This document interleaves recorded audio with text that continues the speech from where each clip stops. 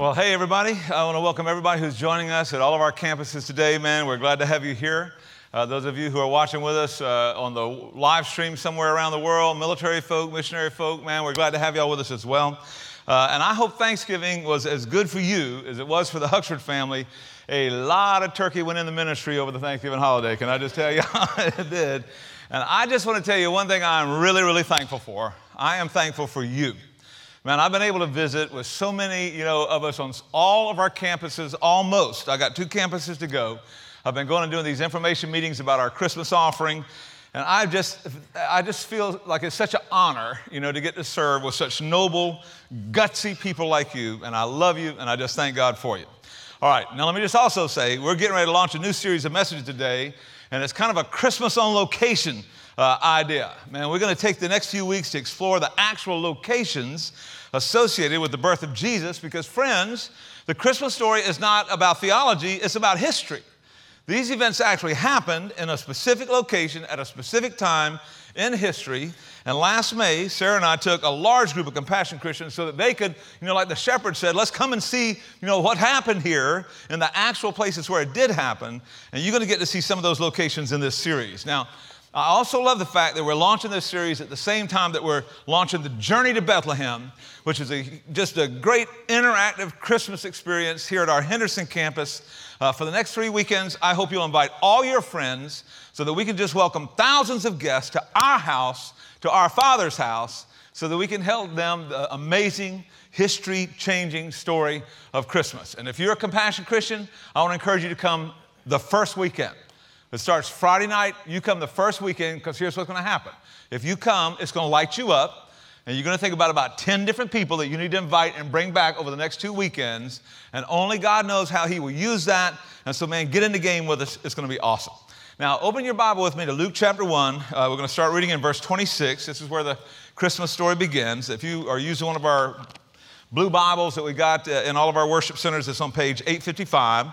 We're going to dig into the beginning of the Christmas story as it happened in Mary's home in Nazareth. And I just want to remind you that if you want to take notes on this message, the complete note sheet is on our Compassion Christian app.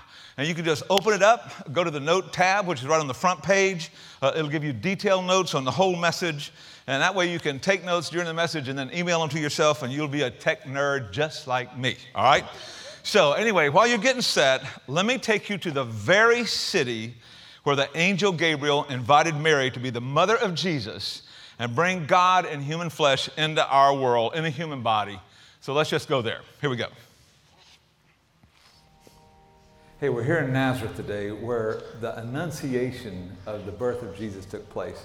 Now, annunciation is just that theological term that means the angel announced to Mary that she was going to become pregnant, though she'd never been physically intimate with anybody.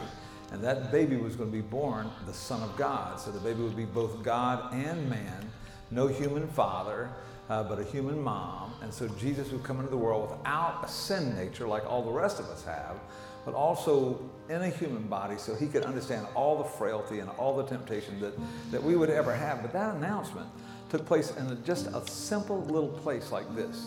Mary and Joseph were not wealthy people. They did not come from a wealthy town. Probably Nazareth back in Jesus' day had 150 people in it, so it's a small little village. Mary was just a young girl there. Joseph had begun his career as a carpenter here and a stonemason and basically a construction worker. And so Joseph and Mary had been betrothed to be married when the angel Gabriel appears to Mary and says, "You're going to have a child. It's going to be because of the Holy Spirit. You're going to name him Jesus," which means he will save and he will be the Savior of the world. Now, Mary asked, "How can this be? I've never been physically intimate with anybody." And the angel said, "Mary, the Holy Spirit is going to come upon you. This is going to be a miraculous virgin birth." And she said, may it be done to me according to your word," which is an amazing expression of submission and willingness to do anything, anytime, anywhere for the Lord. Now, after she got that message, she went to visit her cousin Elizabeth, whom the angel had said was also pregnant in her old age. And man, it was just, this is the Christmas story. We'll be talking about this in a few minutes. But Joseph, can you imagine if your fiance came to you and said, "Hey, I'm pregnant," and it was God? And Joseph really struggled to believe this. He thought, I'm going to have to divorce this girl. That's the only honorable thing to do. And the angel Gabriel appeared to him in a place just like this. And Gabriel sorted Joseph out and said, listen, you should not be afraid to take Mary as your wife, because what is conceived in her is of the Holy Spirit. And you know, when Gabriel shows up and delivers that message, Joseph was wise to accept it. And then he goes and tells Mary, look, we're going to be okay. I'm going to get you through this. But think about what that meant for them. They're in this tiny little village. Privacy is not possible.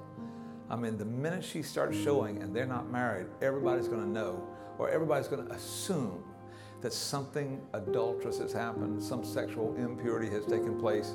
And you know, Joseph and Mary are going to explain, look, an angel appeared to both of us and told us this was going to be a miracle, and God is doing something awesome. And people are just not going to believe them. And they know that. And so Joseph and Mary have to decide in this little village, man, are we going to put up with the taunts and the insults and the talking behind our back? Are we going to be willing to endure? Because we know God has called us to do something great. And friends, this Christmas is going to give us an opportunity to do that as well. You know, as followers of Jesus, people who want God's will for our lives, we're going to be asked this Christmas time to love people who don't love us back, to be patient with people in malls and everywhere else who are not patient with us. We're going to be asked to endure some things just because of the love of God that resides inside of us. And you know, Mary and Joseph started it right here. They just said, look, we're in. Now that would eventually mean they would travel to Bethlehem and they would have that baby. And then they would, you know, flee to Egypt to avoid the genocide that Herod the Great would launch. And then eventually they would come right back here to this little town. And they would raise Jesus in this town. And as far as we know, Joseph dies in this little town. And Jesus has to kind of rise up and take over the family business and provide for his brothers and sisters and his mom until he started his ministry at 30 years of age. But it started right here when the angel gave Mary that amazing opportunity to say yes to doing something in her life for God that would change the entire world, but would cost her. And it would cost Joseph. It wasn't going to be easy. They weren't going to be heroes. They're heroes now, but they weren't heroes then. And so they're going to have to decide, are we willing to do the hard thing out of love for God? And they did. And you and I are saved today because they did. And it started right here in Nazareth. Man, what an honor to be here in this place where the world began to change. And that is the exact spot where Angel Gabriel showed up, where the devil sent a fly to drive me crazy while I was trying to do that video. I'm just kidding about that, except the devil sending that fly part. That was serious. We don't know exactly where in Nazareth Mary got the word from Gabriel, but we do know it was in a little town called Nazareth. Now, Nazareth today is a bustling city of about 70,000 people up in the north part of Israel. There are lots of modern buildings in Nazareth today. You can also visit markets there. You can visit the Church of the Annunciation, which is a traditional spot that many believe that Mary's house was where that church is located today. But back in the day, Nazareth was just a tiny little nowhere village, not even mentioned in the Old Testament. It's probably the size of our journey site. Maybe 100 people lived in that village. What was unique about it is it's really close to a Roman military installation called Sepphoris. And Sepphoris was a Roman town. They built a beautiful amphitheater there. Joseph and Jesus probably worked as construction contractors in the city as they built this brand new city of Sepphoris in Israel. We took a bunch of our people there last May. It's interesting that Nazareth was like the little hick town close by the big military community, kind of like Midway is to Fort Stewart. And yet, in that little village, there were two amazing young people with a huge heart for God, and God just chose to use them to bring the Lord Jesus into the world. Now, you know, some amazing things happen in little seemingly insignificant towns like that. Happened last week in Midway. At our Midway campus, 5 students came and gave their life to Jesus. They said yes to Jesus for the first time, put their faith in him, were baptized into Christ last week. Anybody want to praise the Lord? 5 high school students, man. Now, when I look at that picture, I just wonder what God is going to do through these students from Hinesville who met Jesus at our campus in Midway last week. Only God knows.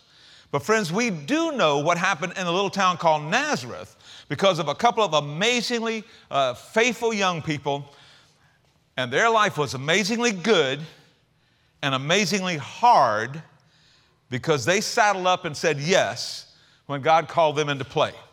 Now, friends, that's how it was for Joseph and Mary, and that's how it's going to be for these 5 students in Hinesville.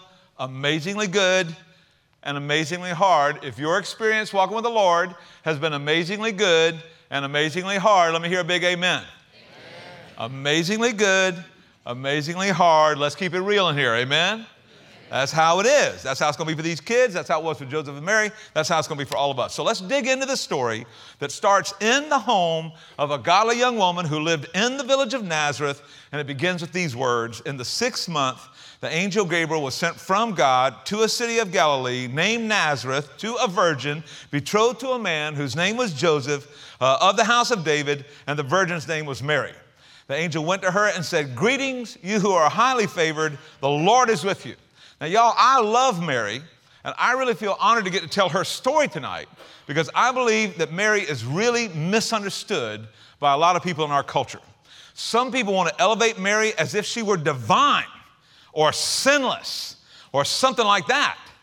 And friends, that is just not true. Mary herself says in Luke chapter 1, verse 46, "My soul magnifies the Lord, and my spirit rejoices in God, my Savior." Everybody say Savior. Savior. If you're divine, you don't need a Savior. If you're sinless, you don't need a Savior. There might be people who think Mary was sinless, but she was not one of them. Man, in verse 47, she calls God her Savior. There is not a clear teaching in the New Testament that Mary is any different from any of the godly, pure 14, 15-year-old girls who are involved in our student ministry on every one of our campuses.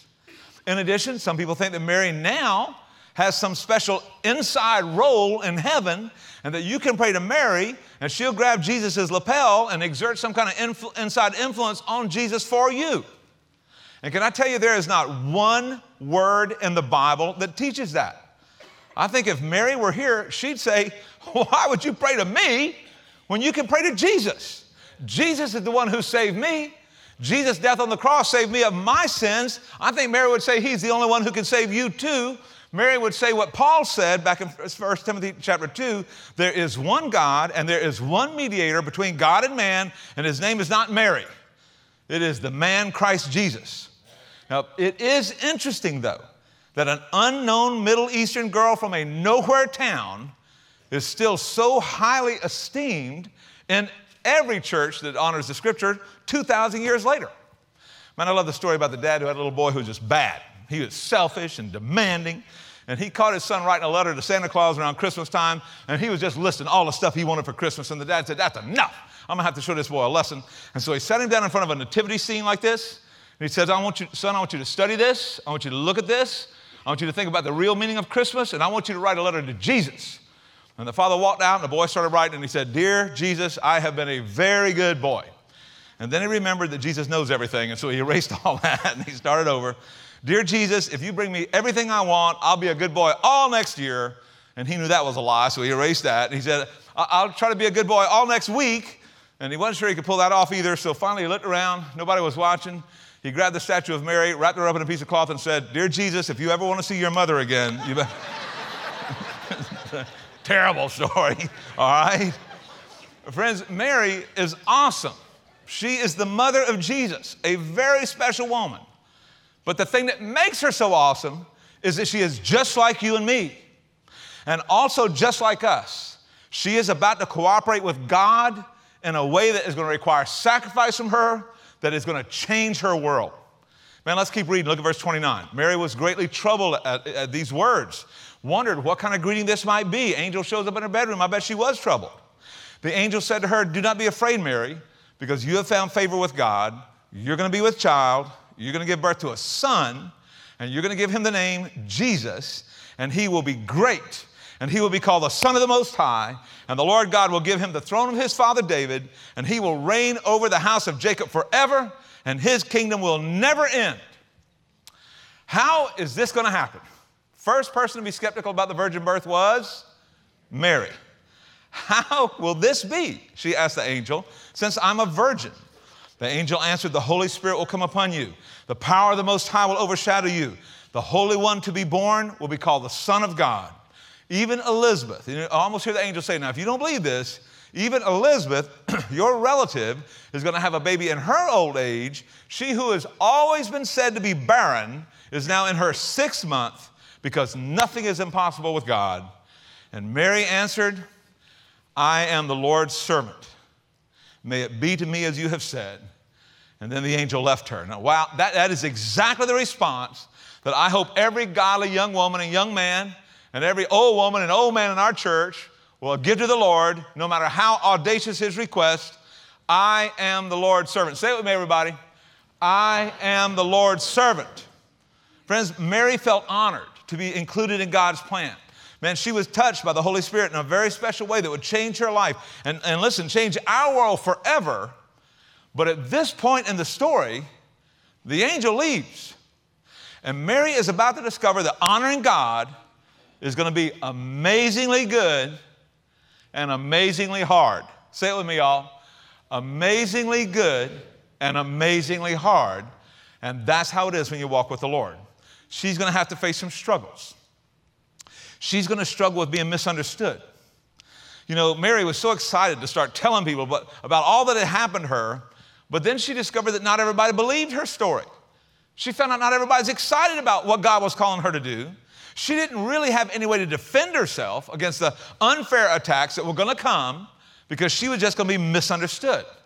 Now, track with me through this story, man, because there are going to be times in your life when you are misunderstood, and I hope we will learn to do the same thing Mary did when she was misunderstood and waiting on the promise of God to be fulfilled in her life. Now, your circumstances probably will never be as dramatic as Mary's were, but we can all learn from her example as we just persevere, as we patiently trust the Lord, waiting for his promises to come. Mary was misunderstood by Joseph. Joseph was the love of her life. Now, we're going to unpack how God reached out to Joseph next week. But in Matthew chapter 1, verse 19, it tells us that Joseph totally misunderstood what was going on, to the point that Joseph, her husband, was a righteous man, and he did not want to expose her to public disgrace, so he had in mind to just divorce her quietly. Now, there are 3 stages in marriage back in Mary and Joseph's day. The first was engagement. This often happened when they were little kids, often when children were very young. Families back in the day thought marriage was too important to be left in the hands of amateurs, and so the families hooked them up. Can I get an amen? Amen. You notice there are no young voices saying amen right there, but that's how it was back in the day. Now, betrothal was kind of when everybody said amen. This started when a couple agreed to marry. And so if your dad and mom got you betrothed when you were 8 years old, and now you're 14 or 15, and it's time to start talking about marriage, if the girl didn't like the guy, she didn't have to marry him, and the betrothal's off. And if the guy didn't like the girl, he didn't have to marry her either, and it's off. But if they agree during that betrothal, man, that was just as binding as marriage back in the Jewish culture. I mean, if Mary's fiance died while they were betrothed, everybody would consider her a widow. That's how strong betrothal was. And then the next level was marriage, where you have a big celebration. There's a marriage ceremony. The families get together. The couples make vows. They are officially married. And that was when the sexual intimacy started. Not on the first date, not when they started going steady, not when they got betrothed, after the wedding ceremony and they're married in the eyes of God, and not until then. Now, Mary was betrothed when she had to tell Joseph, I'm pregnant, and God did it. Naturally, Joseph thought, I think you cheated on me, and you're making up this ridiculous story because you think I'm an idiot, and his heart was broken, and the only thing he could see to do is get out. Now, friends, none of Joseph's worst fears were true, but he made Mary feel the pain of rejection. The one person she loved the most is questioning her integrity, and that's tough. Mary was also misunderstood by her parents. Now, I'm speculating here a little bit because her parents are not even mentioned in the New Testament. I mean, you know, sometimes what's not said is just as important as what is said. There's no mention of Mary running and sharing this good news with her mom and dad. There's no mention of her, running to her mom and dad for comfort, when Joseph rejects her. Man, when the Lord straightens Joseph out, and they travel to Bethlehem to have the baby, There's no mention of the family all going together. There's tons of people going to Bethlehem. Doesn't mention her family at all. When she has the baby in a stable in Bethlehem, her mother, when she has her mom's grandchild, her mom is not even there. It's just pretty sad. Joseph didn't believe her. Her parents didn't believe her. Certainly none of the friends in Nazareth were going to believe this crazy story. So you know what? She probably felt totally alone except for the Lord. You know, you wonder if that's why Mary just immediately goes to visit her relative Elizabeth. The angel told her, your relative Elizabeth is going to have a miracle child in her old age. And then it says in Luke 1 verse 39, Mary got ready and she hurried to a town in the hill country about 50 miles away where Elizabeth lived with her husband Zechariah, who was a pastor. Now you wonder if Mary just hurried off hoping that there'd be somebody finally who would understand. I mean, somebody that would believe her. Now, have you ever felt that way? You ever felt totally misunderstood? Like everybody was assuming the worst about you? I bet if you've been through a bitter divorce, you have. I bet if you've been unfairly terminated at work, or involved in a complicated bankruptcy, or a lawsuit, or a false arrest, or maybe you got this crazy rebellious kid who's acting out. You know what it's like to feel misunderstood by people who don't have all the information? And that the more you try to share information, the more confused things get, and everybody thinks you're defensive. And Mary was just misunderstood when she was completely innocent. Man, have you ever been falsely accused when you thought you were honoring God and doing the right thing? I bet some of you are planning to give a generous gift to our Christmas offering so that we can make a place at the table for our people at our downtown campus, and you have family members who think you're crazy because the truth is they want you to spend that money on them. Maybe you adopted a child of another race, and you got people in your family who question you. Maybe when you became a Christian, you were so filled with joy, that your sins are forgiven and the hope of eternal life is now yours. And you got former friends who think you've gone off the deep end. Maybe you changed churches because you found some place here where you're spiritually challenged and you're growing in Christ and, man, your life is making a difference. And your relatives talk about you like you betrayed the family because you're finally going to a church where you're growing. They're not growing. But they condemn you because you go into a church where you are. Dude, it's tough to be misunderstood. And Mary wasn't misunderstood by people she didn't know. She was misunderstood by people who knew her, people she loved, her fiance, her parents. That's tough. Which makes it even more amazing as we read through this story that even though Mary was misunderstood, man, she was patient. She persevered. The Matthew narrative tells us that Joseph decided to divorce Mary quietly rather than humiliate her. But then it says in Matthew 1:20, after he had considered this. Now, you got to love Joseph. He took a few minutes to think about this thing before he pulled the trigger. But how long did Joseph consider all of his options?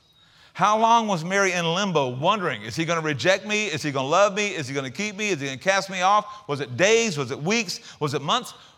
We don't know how long it took for Joseph to get it. But even after Joseph believed her, Mary still had to live with that trash talk, had to live with those false accusations for years. Now, as I've said over and over already, Mary was a remarkable woman. I mean, just like so many of the godly women we have here at Compassion Christian. Guys, anybody here thankful for all the godly women we have at Compassion Christian? Come on, guys. I'm giving you a chance here, boys. Perk up. Wake up. Here we go. Love her.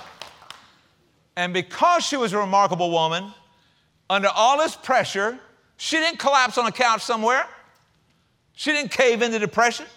She didn't try to drink her problems away. Mary actively waited for the Lord. Now, friends, the Bible teaches that the Lord will vindicate his people and the Lord will have compassion on his servants. Man, if you are honoring God and you're doing right, you may suffer for it, but the day is going to come when God will vindicate you. You don't have to always defend yourself. If you love the Lord, he will defend you. He will vindicate you. Problem is sometimes you have to wait. You have to wait. That's why we sang that song. We sing this song all the time. He's in the waiting. We have to wait for that vindication to come.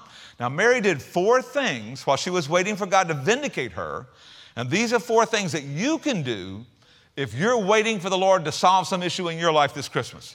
Number 1, she served somebody else. Everybody say served. Look at Luke chapter 1, verse 39. At that time, Mary got ready and she hurried to a town in the hill country of Judea where she entered Zechariah's home and she greeted Elizabeth.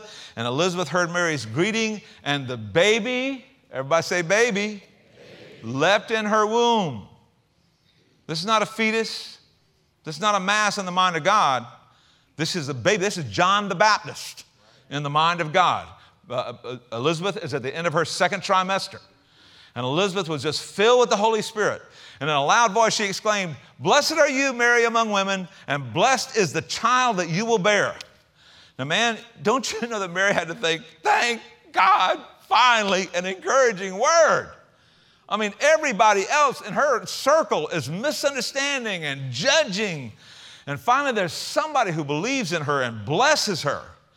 And can I just say, Compassion Christians, the holidays are a really strategic time to be intentionally compassionate and to intentionally speak words of encouragement, because you are working with people and going to school with people, and you're going to be meeting people at the journey who you don't even know how bad they need it. But if the Lord leads you to speak a word of encouragement, speak it, because I'm telling you, people need it. The holidays have kind of a magnifying dynamic. You know, your highs always seem higher, your lows always seem lower. You know, one of the rituals that we have at the Huxford home is a way to try to leverage this is every time we get everybody together for Christmas, like we'll do after Christmas this year, Lord willing, we put the kids to bed, turn off all the ball games, sit in a circle, and we have everybody share their highest high and their lowest low since the last time we got together. What's the best thing happened? What's the worst thing happened since we got together last? And you know, we started doing this when our kids were in college. And I'm telling you, every time we do it, there's laughter, and there are questions, and there is communication, and there are concerns expressed, and then there are tears and hugs. And I'm telling you, something happens in our family. The conversations go deeper. The love gets warmer because we've just spent these words, and then words of encouragement are going to be spoken among our sons and our daughters and our kids for months to come that will just bless our family. And I'm telling you, this works so well for our family, I want to recommend it to you. And here's how it works. The leader of your family just announces, tonight, after the kids are in bed, let's do our highs and lows. Best things happen, worst thing happened since we got together last time. I'm the oldest, I'll go first. And let me tell you, the older your kids get, the more they're going to love that. In verse 56, it says, Mary stayed with Elizabeth for about 3 months. I bet she did. Dude, Elizabeth's house had to feel like an oasis. I mean, an oasis of peace to Mary. Now, let me ask the women here. You're a single woman. You go to the home of a relative who is 6 months pregnant, and you're going to stay through the birth of the baby. What do you do during those 3 months? You serve, right? You cook meals, you do dishes, you sweep floors, you hold Elizabeth's hand while John the Baptist is being born. Man, she helped feed that baby, change that baby. And the amazing thing is that Mary got her mind off herself and her problems by choosing to serve somebody else. And friends, if you're just anxiously waiting for God's timing this Christmas, man, don't just pace the floor or watch hours of TV or overeat to comfort yourself.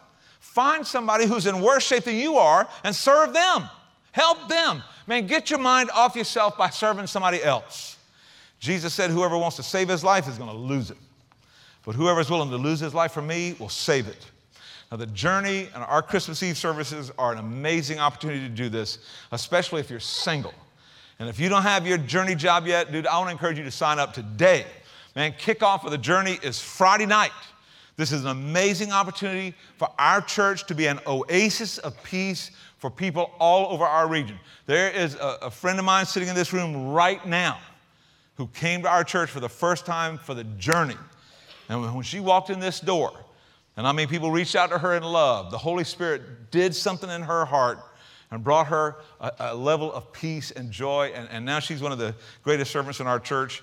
And I'm just telling you, she was blessed by people who were serving at Christmas time. And when Mary was hurting from misunderstanding, she didn't choose to mope, get drunk, get high, get out of town. She chose to serve. And that's one reason we admire her so much. She was just like so many of you who do exactly the same thing. But in addition to serving, when Mary was waiting on God, she sang. Now, if you look at verses 46 to 55, there is a famous song or kind of a praise chorus that Mary composed and then sang to the Lord at Elizabeth's house. Now, this song is made up of a number of quotes from the Old Testament that apparently Mary had memorized when she was a little girl. And so Mary just starts singing, "My soul glorifies the Lord. My spirit rejoices in God my Savior, because he has been mindful of the humble state of his servant." She's thinking, man, I am a little nowhere girl from a nowhere town. I'm amazed that God even knows who I am, much less chooses to use me in this special way. She says, from now on, every generation is going to call me blessed. And you know what? That's a prophetic word. Here we are 2,000 years later, still inspired by her, still amazed by what she did. Dude, only God can make that happen. And he did. She said, the mighty one has done great things for me. Yeah, I'm being misunderstood. Yeah, I'm taking some hits. Yeah, my heart is broken a little bit. But that doesn't change the fact that the mighty one has done great things for me. And holy is his name. You know, music is an amazing thing. I mean, you know, it kind of speaks to the heart. Even if you can't sing very well, even if you can't play music, it still inspires us, calms us, softens our heart sometime, revives our spirit sometime. You know, King David, when King Saul back in the Old Testament was depressed, he hired a shepherd boy who had a little band. This guy's name was David, to come in and play the harp and soothe his troubled spirit. When Jesus was at the upper room at the Last Supper, getting ready to walk out that door, up the hill to Gethsemane, knowing that he would be arrested there and on a cross before noon the next day, when he was facing the imminence of all of that, it says when he left the upper room, they sang a hymn on the way up the hill to the Garden of Gethsemane. One of the things I love about the journey to Bethlehem is it starts right in this room with music that exalts Jesus and gives everybody a chance to decompress a little bit and get their heart ready to think about holy things. Now, I know I've told you all this story before, but during the journey, I think it was like 10 years ago, we get a call on Monday saying that Sarah's mother had died. It was like the second Monday in December. And man, she had Alzheimer's, and, you know, we knew this was coming, but man, you know, you're never ready for that. And so it's kind of a hit for us, and here we are right in the middle of the journey and all that. And then the next day, we get a call that our 30-year-old nephew, Josh, who launched our ministry in Greece and was home doing graduate work at Dallas Seminary, died in his sleep, and he had been found the next morning. So Sarah's mom dies on Monday. We find out Josh died on Tuesday. It's right in the middle of the journey back when Sarah was leading that whole ministry for us. I got on an airplane and flew to Dallas just so I could be with Josh's mom when she saw him in the funeral home for the first time, and then flew back to Savannah. And man, we're passing out jobs and trying to get the family on an airplane and flying again. Boy, God showed up. I'll tell you that story sometime. But man, God showed up. We get out to California. I got to do 2 funerals while we're out there. Man, we stay out there, you know, try to help get the estate, you know, sorted out. Then back home right on time for me to preach the next Saturday night. And I'm sitting on that front row, empty, grieving, physically and emotionally shocked. I'm sitting on that front row just praying that Jesus will give me the strength to get through the message. And then our team up here started singing the Hallelujah chorus. Y'all know the Hallelujah chorus? Anybody know that? Amazing anthem of praise. And they just started rocking this house, and he will reign forever and ever, and he will reign. He is in charge. My life is not out of control. It may look that way, but God is reigning in my world, and he will always reign forever and ever. And they just kept singing those words from the book of Revelation over and over, and I'm sitting on that front row waiting to serve. And I'm telling you, man, it was like waves of peace, boom, just washed over me over and over again, and he will reign forever and ever. And it might not mean anything to you, but dude, it meant something to me. And when that song was over, I had the peace that passes all understanding. And that is what Mary is getting here.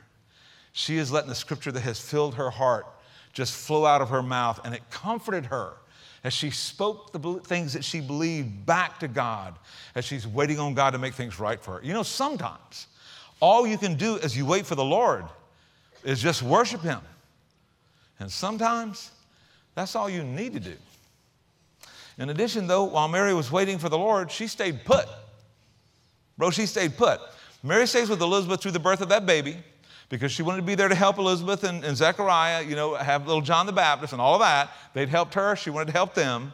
But then in verse 56, it says, Mary stayed with Elizabeth for about 3 months, and then she went home. Everybody say home. She went home, man. Now, was that tough or easy? Think about it. She's 3 months pregnant. She's got that baby bump, right? And people are going to be pointing fingers and making suggestions. And 30 years later, when Jesus started his ministry, he started preaching in Nazareth, where he grew up, and there were still people 30 years later who were sarcastically saying, you're preaching to us. We're not illegitimate children like you are. Listen, this happened 30 years later. I mean, Mary had been putting up with that trash talk for a long time, but she stayed put in Nazareth. Now, when you're misunderstood, there's a strong temptation to just run away. Escape, go hide, go to another city where you can get a fresh start. And you know what? Sometimes that might be the right thing to do, especially if you've got addictive issues and you've got a bunch of addicted friends. And if you want to get clean, you need to find some new playgrounds and some new play friends, right? But running usually doesn't help, because you can't run away from all your problems. You can't run away from yourself. And that's where most of your problems come from. And you certainly can't run away from God. When Lee Ezel was 17 years old, she was raped. And she became pregnant because of that rape. Almost never happens, but she became pregnant. And in her book, The Missing Piece, she tells how her alcoholic mother begged her to just get out of town, leave home, come back when it's all over. But Lee was also counseled to abort her baby. And by God's grace, she had recently become a Christian. And she writes, as I desperately searched the scriptures for direction, I discovered a beautiful prayer of King David in Psalm 139. David prayed, Lord, you formed my inward parts. You covered me in my mother's womb. My frame was not hidden from you when I was made in secret. And she said, based on these verses, I knew that baby I was carrying was infinitely valuable to God. And I decided that abortion was a permanent solution to a temporary problem. And she thought, surely I can find a way to go full term with this pregnancy. Even though she had not volunteered for that baby, she decided to give birth to that baby and place that child up for adoption, which we did. And listen, that's happened in this church hundreds of times. It's awesome. The baby was adopted by just wonderful Christian parents. 20 years later, Lee had the opportunity of meeting her biological daughter. And at their first meeting, her daughter tried to lead her to Jesus. And she said, girl, you already helped me lead me to Christ 20 years ago when you were born. Now, sometimes it may seem like the most difficult thing in the world to just stick it out. But I want to encourage you, don't do the escape thing. Don't run. Don't cut off contact with your friends and family. Don't drop out of your life group. Don't quit your ministry team. Don't stop coming to church. Tough it out. That's what Mary did. And when you tough it out, you'll discover who your real friends are. And you'll discover that you are maturing even through this process. And you'll discover that God's grace is sufficient for you, just like Mary did in Nazareth. And finally, friends, we see that even when she faced huge challenges, Mary stayed faithful until God blessed her. Now, let's look at Matthew chapter 1, verse 20, and we'll see how God intervenes in Mary's situation. It says, after Joseph had considered this, an angel of the Lord appeared to him in a dream and said, Joseph, son of David, do not be afraid to take Mary home as your wife, because what is conceived in her is from the Holy Spirit. And the rest of the story is just the Christmas story, and we're going to unpack that over the next few weeks. But Mary stayed put, and she sang, and she served, and she stayed faithful until God blessed her. And God did bless her. And friends, Christmas for Mary was a time when there was nothing she could do to make everything right. And some of you are in that spot right now. And I've been in that spot. My dad died on December the 21st. That was a tough Christmas for us. But God was there. And the peace of God got us through as we followed Mary's example and we waited on the Lord. 800 years before Jesus was born, Isaiah said, they that wait upon the Lord will renew their strength. They will mount up with wings as an eagle and fly. They will run and not grow weary. They will walk and not faint. Let's say this all together. Y'all ready? Come on, big voice, come on. They that wait upon the Lord shall renew their strength. They shall mount up with wings as an eagle and fly. They shall run and not grow weary. They shall walk and not faint. And that happened for Mary in Nazareth. And it can happen for you right here. Amen? Amen? Father, thank you. Thank you for this reminder that, Lord, when times are tough, I mean for a good reason, because we're trying to do something good and noble and strong and right, and stuff just keeps blowing back on us. Father, help us to remember that even when times are tough, you are there. And Father, that we can trust you and you will vindicate us. And Lord, you will be our strength and you will help us to mount up with wings like eagles and run and not grow weary and walk and not faint. And some of us right here feel like fainting right now. And I just pray, God, in Jesus' name, that you will use this message to remind them that just like he knew where Mary was in that little cow town of Nazareth, he knows, Lord, you know right where we are today. And you know what our need is. And you know where, Lord, we need your support the most. And I just pray, God, that you would give people a sense that you are here and you care, just like you did for Mary, you care for us. And I pray, God, that it'll make a difference for us, just like it did for Mary. And we pray this in Jesus' strong name. Amen.